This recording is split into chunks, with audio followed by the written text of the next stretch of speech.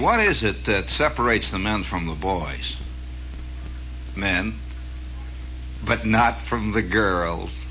Isn't that comforting? All right, George. You know, it's very. I'm glad to know that certain aids are coming to the comfort of the poor, long-suffering fellow sufferer. While you know, as you know, they've been trying to solve that problem for years in plays. And all along, it's Lucky's that separates the men from the boys, but not from the girls. And you don't want to be separated from the girls, do we? Certainly not. Yes, sir. I can see this guy with this fluffy sweater over on the east side, and he's smoking the cigarettes there, you know, and he finds that, you know, he's smoking those Luckies away there. And, God, it's just starting right off, aren't it? You notice that there's no rest for the wicked. It's getting rotten all the time. Right, George? I don't think levity is called for.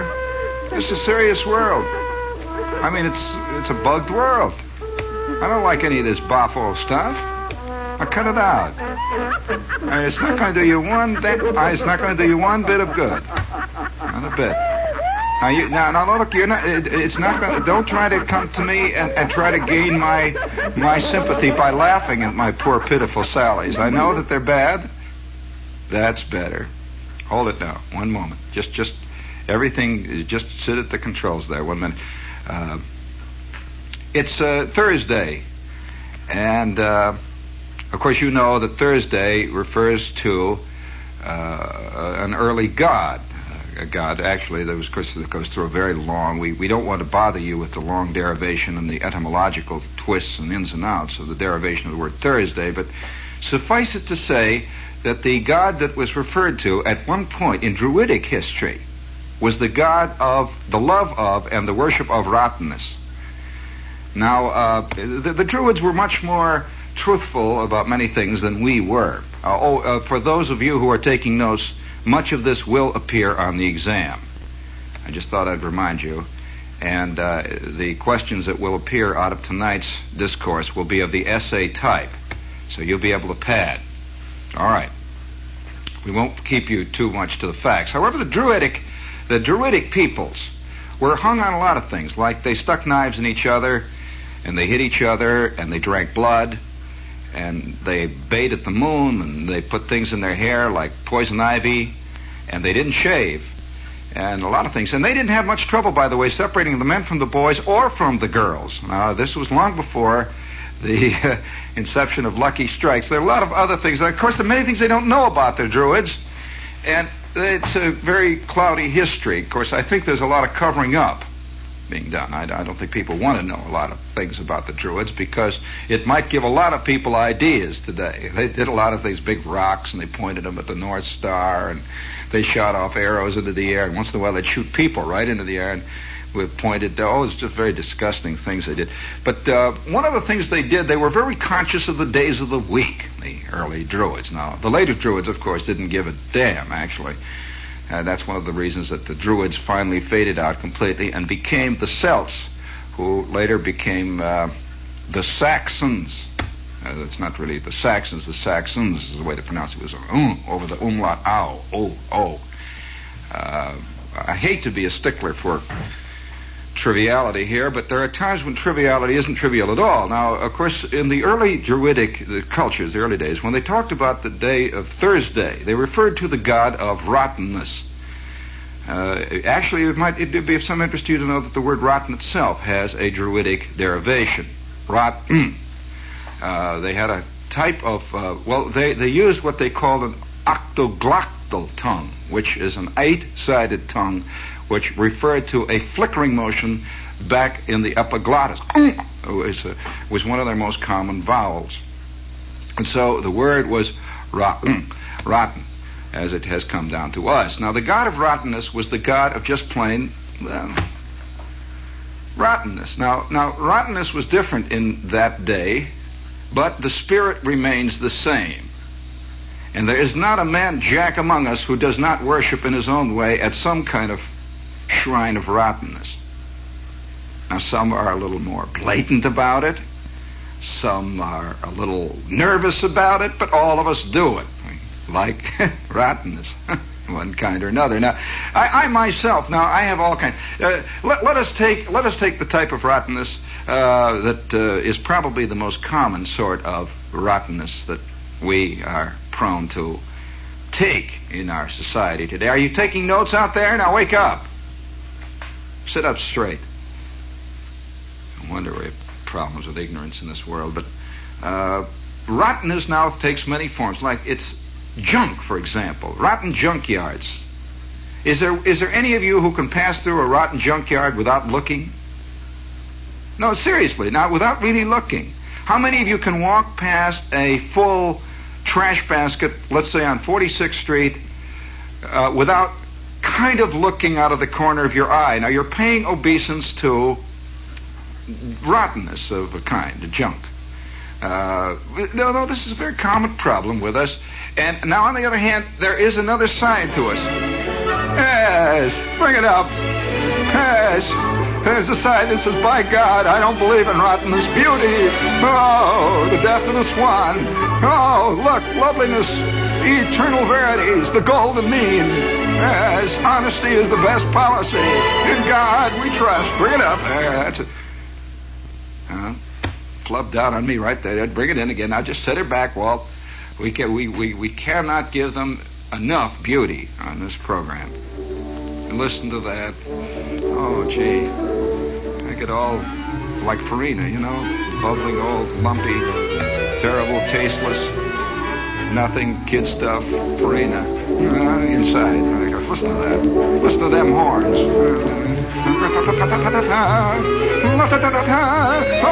Jesus. Hold it, that's enough. I just can't take it. It just can't go any further.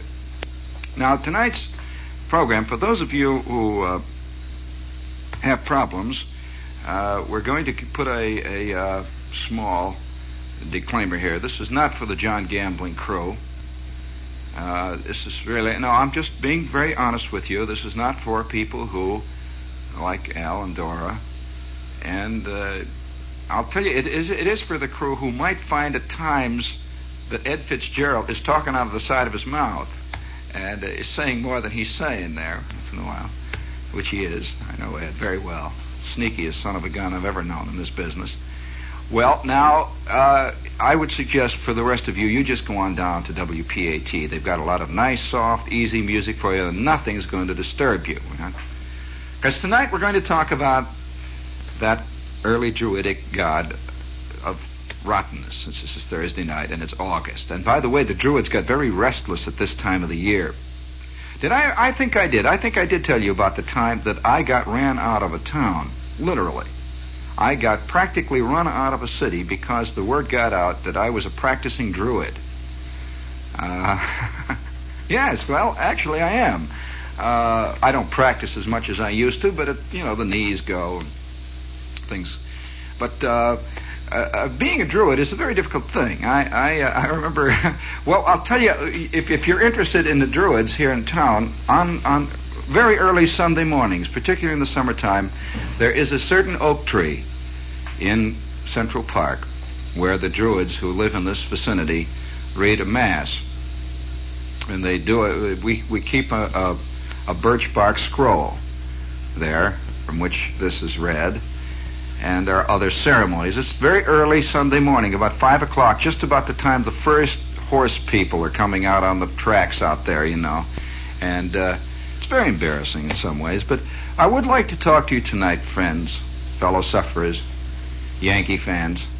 I would like to talk to you about how are you Yankee fans out there? Hey, Yankee fans. Yankee fans, how are you tonight? Well, now we're talking about Yankee fans as a generic race. We're not discussing Yankee fans as a group of people who are fans of a ball team. Yankee fans. You know what a Yankee fan is. Well, then, of course, the other race, Met fans. It's too bad. These idiots think they're baseball fans. Too bad. I'll tell you, the day that the Mets are a threat in the National League pennant race, that's the day that the Met fans are going to quit being Met fans. They won't like that at all. Floyd Patterson, you know, said, and this is the truth, Floyd Patterson said that he never got mail. And this was not too much talked about in the newspapers, but he never got mail like he got after he lost the second fight. All the Met fans wrote him, because now they were sure he was a real loser. If there's anything a Met fan hates, it's a latent winner.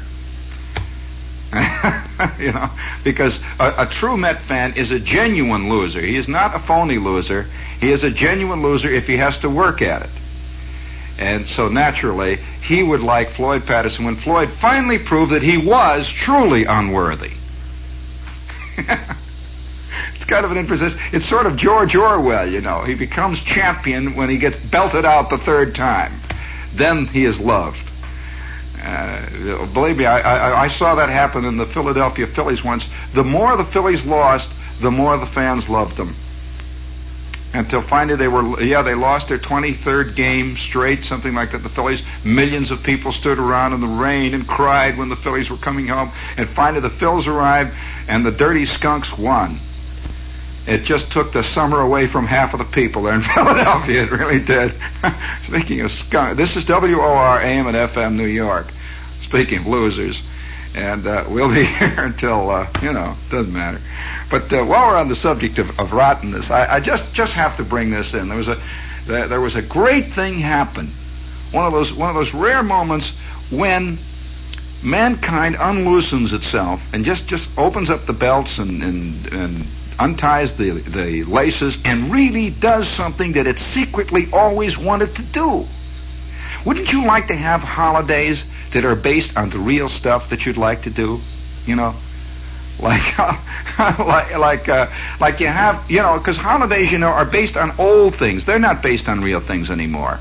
No, seriously, they're not. You have Independence Day. There aren't many independent guys anymore. Let's just face that. What do you know about independence? I mean, an independent guy, believe me, is a dead guy in the 20th century world. It's the truth. And so we celebrate past things which are disappearing so fast into our past that they are practically meaningless. Now, wouldn't you like to have a holiday where it's just a true holiday, like everybody can swing on today, and it doesn't count? That, a genuine holiday, like I call Swinging Day. And we can make it a philosophical thing where everybody throws, you know, it's kind of like a druidic rite. Everybody throws all their wedding rings into the big fountain in the park, and for one day, everything goes. It's like clearing the decks, you know. Just one day. Wouldn't that be a fantastic holiday? Really, admit it now. There'd be a lot of guys against it, but there are a lot of guys against the 4th of July.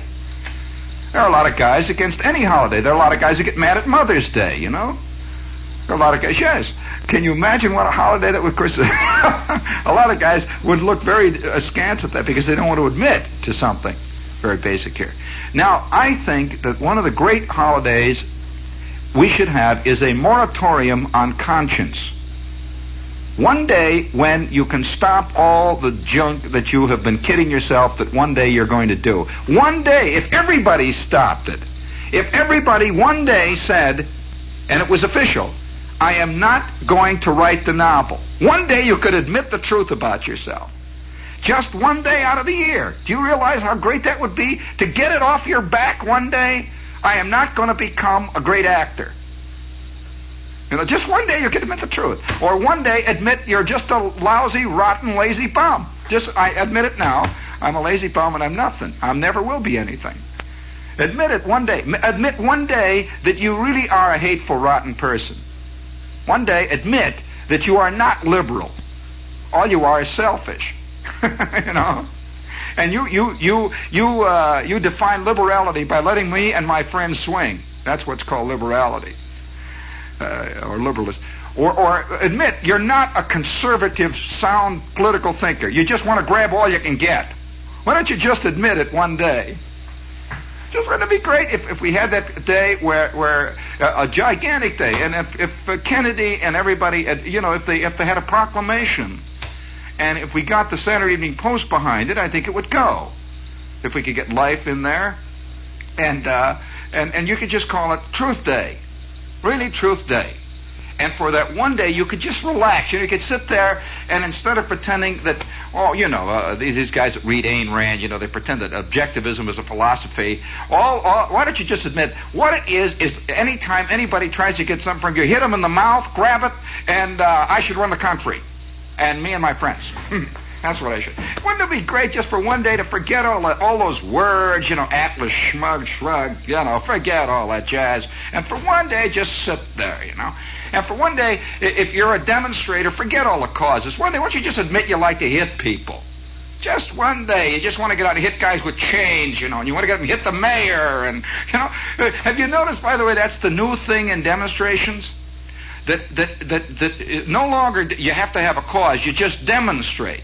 Seriously. That now, no matter what it is, you go down and you yell at the mayor about it. You just sit in front of get the Wagner, get out of here, bum! And of course, and you have a big sign, stop the rain, it's raining. Get out of here, mayor, you rotten bum. Anything that bugs you, like if you get a bad knee, you go out and you parade in front of Bellevue.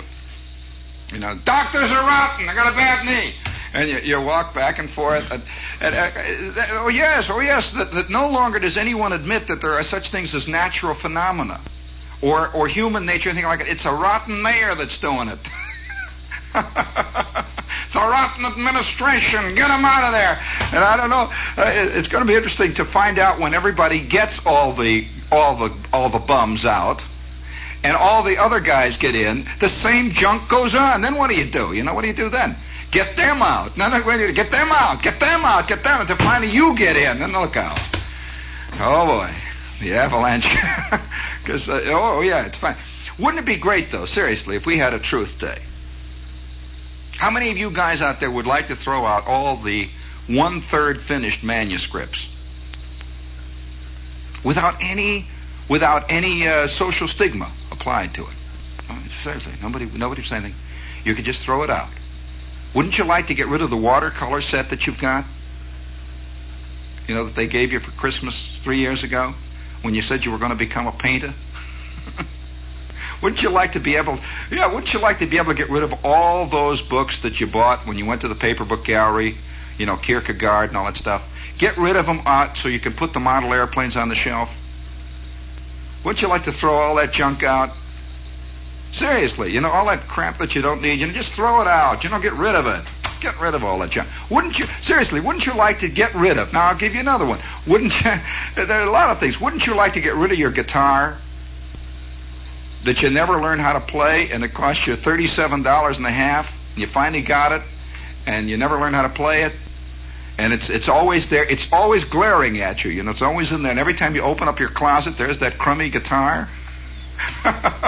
Wouldn't you like to just be able to, all right, out you go, boing, clunk, bang, it hits out there, and you kick it, and you come back in, and nobody would admit, you see, on the Truth Day, because everybody would be doing it, there would be no such thing as chickening out. We're all doing it. It's all going out, all of it. All of it. Wouldn't you like to just once relax and say to this chick you're going with, no, I don't love you. It's just, I don't love you, but I like being here. It's just nice to sit here. Now, I like sitting here. Wouldn't that be a great feeling? Just to relax for one day. Of course, the next day you could start it all over again, you know. The next day we would have this unspoken thing where we would all go back. You see, we'd all go back, and no one would admit. You see, that's the beauty of a holiday. A true holiday is that no one looks. You know that in for example, the Mardi Gras.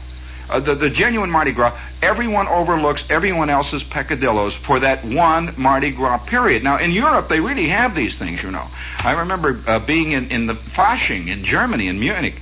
Let me tell you, boy, I mean, everything happens you wouldn't believe. I mean, it just really does. It really happens there for, you know, I mean, it really happens. The stuff that Playboy dreams about, it happens there. It goes on all over, everywhere. Well, the next day after Fasching is over, these guys walk around with the straightest faces you ever saw. They're pushing beer wagons back and forth, and they're cleaning the streets, and it's like nothing ever happened.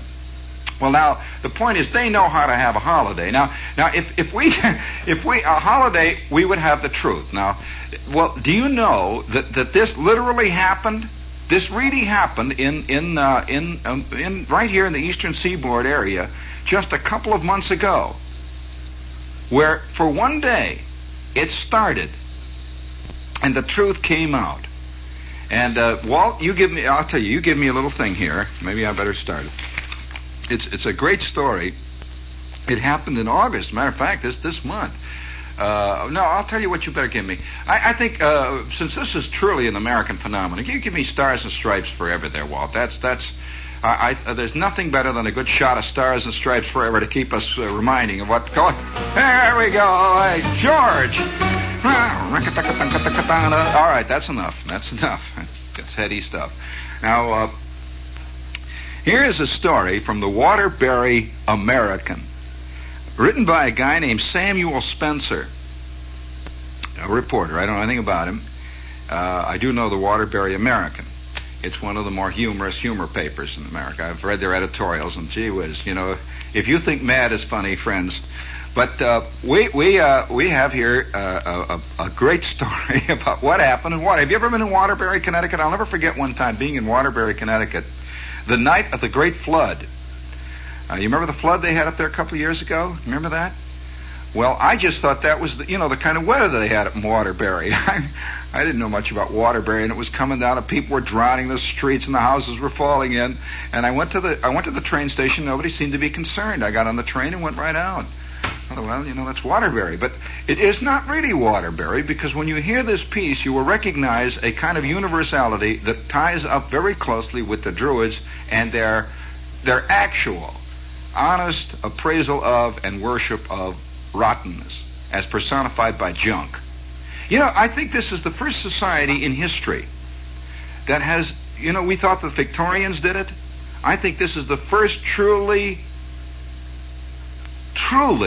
mechanistic, materialistic society where, the Victorians gathered things around them that were considered, as you know, Walt, they were considered artistic. It was considered decorative.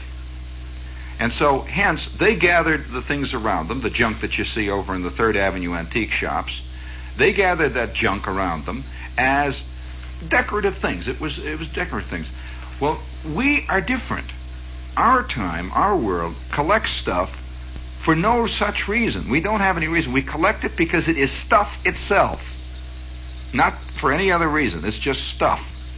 Now, I'm going to read this piece to you, give you an idea of how we really do respect and honor the whole panoply of, you might say, civilization and junk. The drift down, the down drift, the fallout, the dandruff of a mechanized civilization. You don't throw it away. Nobody really throws it away. It's just there. Have you ever wondered where all that stuff goes that all those fat ladies are buying every day at Macy's?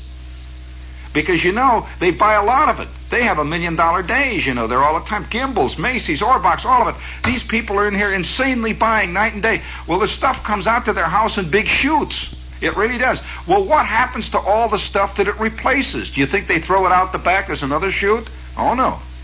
Not a bit of it. No, sir. Listen to this great story. more than 600 refrigerators, more than 500 stoves, more than 350 water tanks, thousands of bed springs. Where can you see this many appliances, all in excellent condition, in one place? At the Waterbury Municipal Dump. The recent citywide junk pickup drive netted this huge inventory of furnishings among the 10 million pounds of rubble which was picked up along the city's 258 miles of streets. Now, this is a little town, Waterbury. 10 million pounds of crud they picked up in this town. But listen how it happened. It's a great story. The whole program started with an idea of Mayor Edward D. Bergen to try to clean up the city and eliminate potential fire hazards. Well, now, the poor mayor, you can just see he's one of these obtuse guys who wants to clean. What he really did, unknowingly, was to put a moratorium for one day on people's consciences. You can get rid of that half-finished radio kit. You can finally get rid of that rotten model airplane that you've had sitting up on the top of your shelf there for over 4 years. You're never going to get a motor for it. Throw it out. It's there. The wing's busted. Get rid of it now. All that junk you're not going to do. Well, listen to this now. Every one of the 1,200 streets were covered. People were notified 1 week in advance of their street's pickup, what day it would be, see, and the day before the pickup. Traffic was lessened, and parking was banned on the streets involved beginning the night before the pickup. In other words, this was not just a thing that says clean up your house. It wasn't a cleanup day. They really said, today, get rid of all that junk. Come on, this one day, do it. And no cars on the streets and everything. The night James Roach, superintendent of refuse collections, told the people of the city that anything they put on the street today would be hauled away by his department. Little did he know what he was getting into. Most of the officials engrossed in the massive operation grossly underestimated the amount of rubble that would be picked up. Many days, the trucks took over 200 tons to the dumps for burning and disposal. That's just in one day. The program, now here is where it becomes interesting. The program did not catch on immediately in the pilot area in the East End. People seemed to be wary of neighborhood reactions and were unwilling to put a big pile in front of their own house. Now, you see what I mean about the conscience?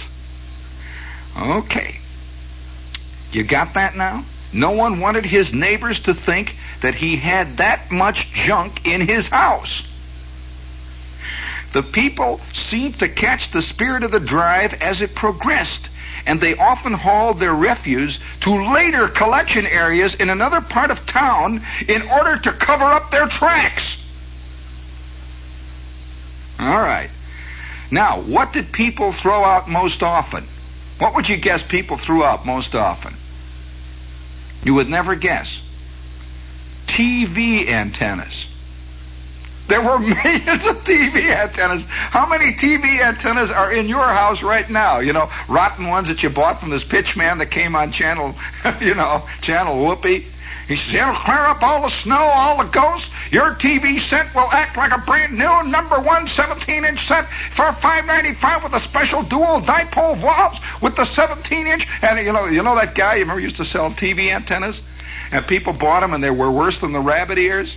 And everyone was hung, and they didn't know what to do with them after you paid $17, after you paid the guy that delivered it and all that. They hooked it. Remember those things? And people don't throw that stuff away. When you buy something, there it is. It's in the under the shoes and all that. Well, there were more TV antennas thrown out than anything else. 50-gallon oil drums. Now, how do you like that one? That were used to hold fuel for stoves and furnaces, and cement blocks that were used for hip fireplaces. Guys had given up that business with the bricks, and they were throwing them out. The prize establishment, in Superintendent Roach's opinion, was an apartment block, one block, listen, that contributed 9 refrigerators, 11 washing machines, 7 sinks, 7 hot water tanks, and 35 elderly TV sets. One block. City planner Anthony Murto said, before the drive began, we held the natural assumption that the bigger the house, the more junk and the bigger pile, of course. This is not what happened. The tiny Cape Cod type houses had junk piles as high as their roofs. One small home had a pile of junk that was a story and a half higher than the roof of the house itself. On the other hand, one enormous home with a huge lawn had two tiny bundles on the street, both tied with blue ribbon. Boy, this is a great sociological document. This poor little house, all filled with junk. You know, the junk is reassuring. Are you aware that I think one of the most important things about junk is it gives you a sense of belonging, of existing, having stuff around you. Yes, it gives you a genuine sense of security. I have known guys. In fact, I knew a guy who practically had a nervous breakdown when the girl who worked for him took the 17 feet of junk that he had piled up on his desk since 1927, took it away one time and just burned all of it and just left the top layer, the layer that he worked with. Because suddenly he was naked. He was literally naked. There were millions of notes in there of things he would never do. You remember that. We all keep notes of people we're going to call. Things we're going to write to. And by having the paper near us, we assure ourselves that our heart's in the right place. And one day we'll get our life straightened out. One day we'll get it all straightened away. Well, can you imagine what this does to a guy when it's all thrown out? It's like his life has been thrown away, and he's been caught in all the lies. He will never call again. He will never pay for the shoes. He will never do the thing that he was going to do that time when he took that brochure, And all of that stuff will go right down the drain. So we've got to keep it with us. And the more insecure a person is, the more junk you'll find around him. The more insecure he is, and the more convinced he is that he doesn't really exist. He has to surround himself with 4 cars. He really does. He's got to surround himself with as many things as he can get to reach out and touch, to hold. There it is. You just reach out and you grab a hold of it. Do you want to hear more of what happened in Waterbury? You haven't heard the end of it by any means. This really gets going. Listen to this. In many areas, the men living there were unwilling to undertake the work necessary for cleanup. In one section, the women began to take the rubbish out to the curb themselves in order to shame the husbands into getting busy and helping with or finishing the job. They didn't. Now, I want to point out something. I believe that men are more romantic than women. I believe that men are bugged more with conscience than women. They are generally bugged also by the fact that they have loused up and have wasted their lives. This is a real problem with men. And I think men are much less prone to throw out junk than women for that very reason. It's not a matter of being lazy. I mean, the guy goes down there and there are all those tires and he's got all those old license plates and all the New York Times crossword puzzles for the last 8 years that he was going to do and didn't do. They're all there, all those magazines and all that stuff he was going to all the papers and all that junk. And he feels somehow, well, at least, but boy, you're naked. Yet they take all this out and there's just this concrete. There you are. You're standing there with nothing but your shoes. How many people ever really throw shoes away? That's another thing. That's another thing, boy. Shoes just sort of melt. Hardly anyone ever really throws them away, But I suspect that women don't like junk. Men are born junkies. Believe me, we used to. One of the biggest things on a Saturday afternoon for kids when I was a kid was to go junking. Because, it's very important to a kid. He starts right out, you see. If he gathers junk around him, a boy does this. A girl is very secure in being a girl. She's sitting there with her doll, she's already having babies, in her mind, and she's playing jacks. What is this little squirt who's 8 doing? He's out there looking for wheels. He's out there looking for inner tubes, He's out there looking for all anything, and he's gathering this great cloud of stuff around him. He collects match covers. I never heard of a girl that did this. He collects stamps, almost anything. Men are the collectors. There are very few ladies stamp collectors. Men are collectors because they're the nervous people. Men are literally the nervous people. Women, they're very secure in what they are. The man is out there collecting. Well, I want to tell you more about what's going on here. Listen to this. Some of the items left for removal still have the officials wondering. A 1,400-pound safe was on the street one morning with the combination written in chalk on the top of it. Many of the men involved in the project took a crack at trying to open it, but the combination didn't work, and maybe that's why they threw it out. Can you imagine this guy all of his life with that crummy safe down there? One day he's going to get it to open. Finally, get it out. It's like the golden apples or the golden fleece or something. Get that thing out. One lady had her kids take down an entire shack, which is in the backyard, and throw it away.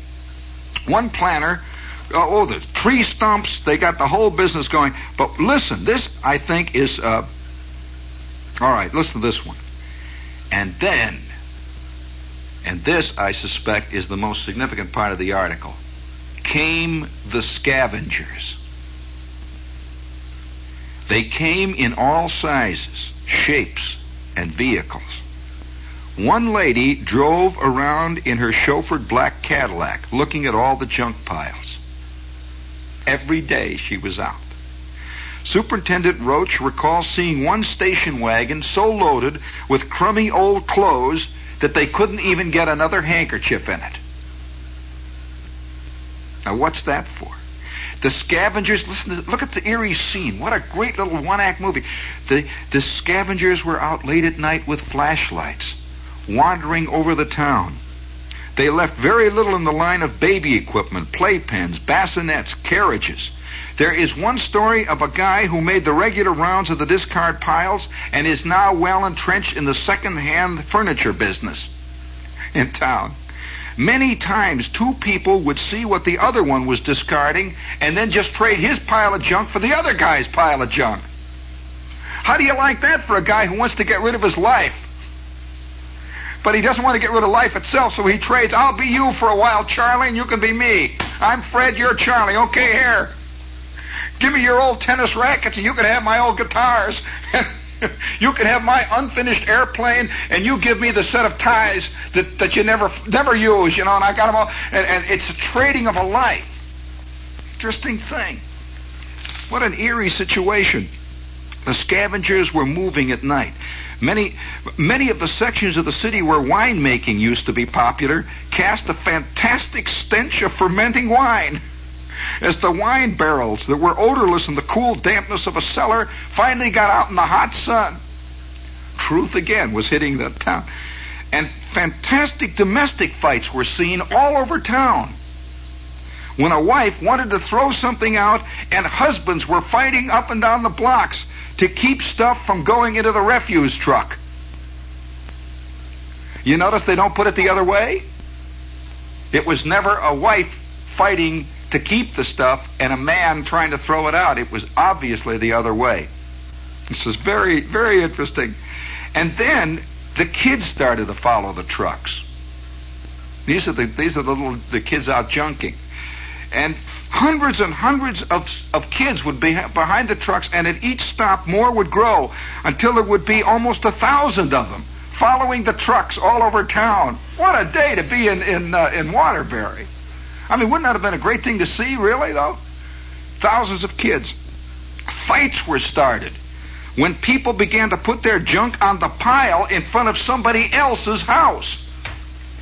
Oh, no, you can't blame that rotten old airplane that you never finished on me. You crumb! And the next thing you know, they're hitting each other. A guy is trying to get rid of his guilt on another guy's doorstep, you see. Why didn't he want it in front of his house? Why? Well, figure it out. And this other guy had enough troubles of his own. What do you think they're going to say when they see my paints that I didn't finish the painting? I'm not going to have that airplane, too. Get out of here, bum. Gee, that's wild.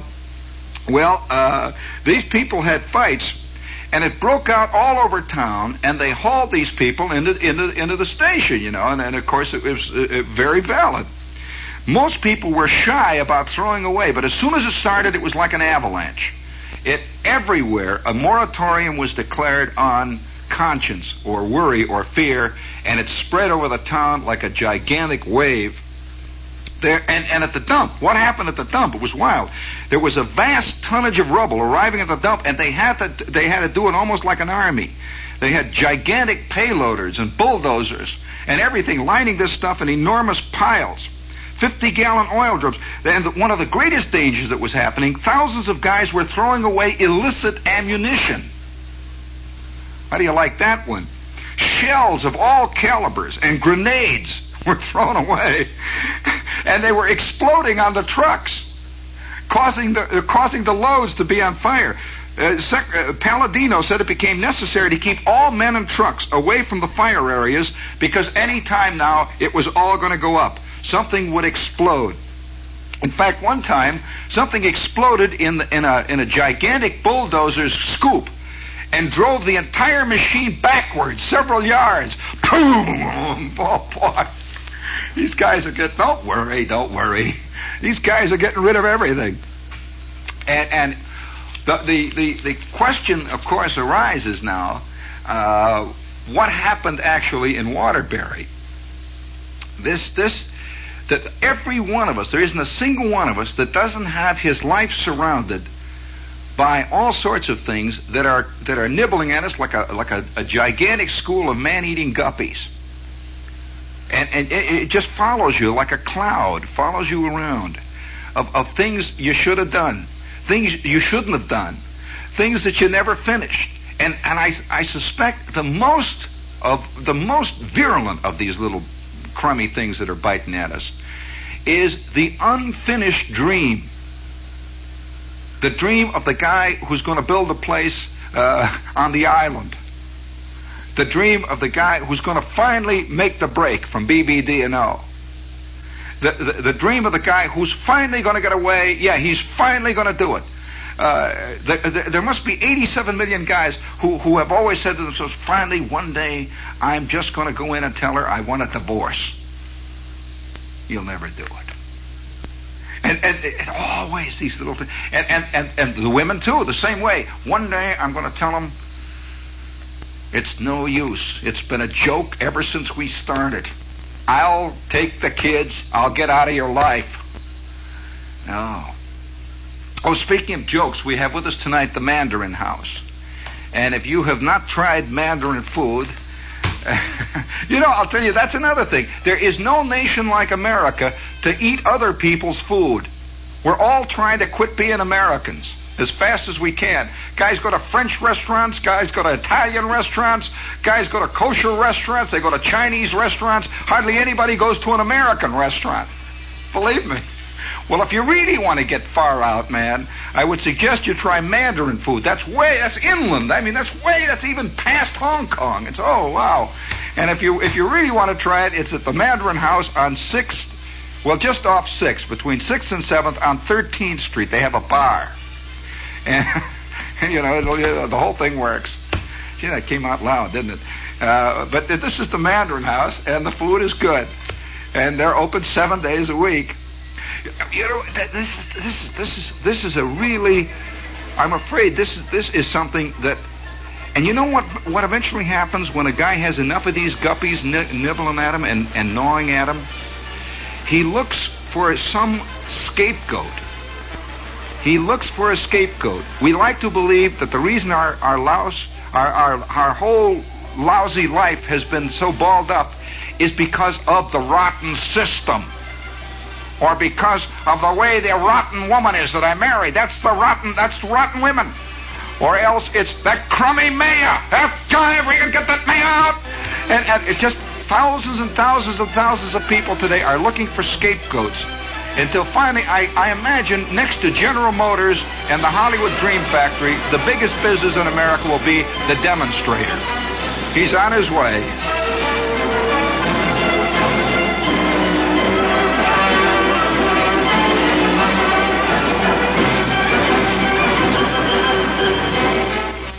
Now, Have a good weekend and a good night to all of you. This is WOR Radio, your station for news.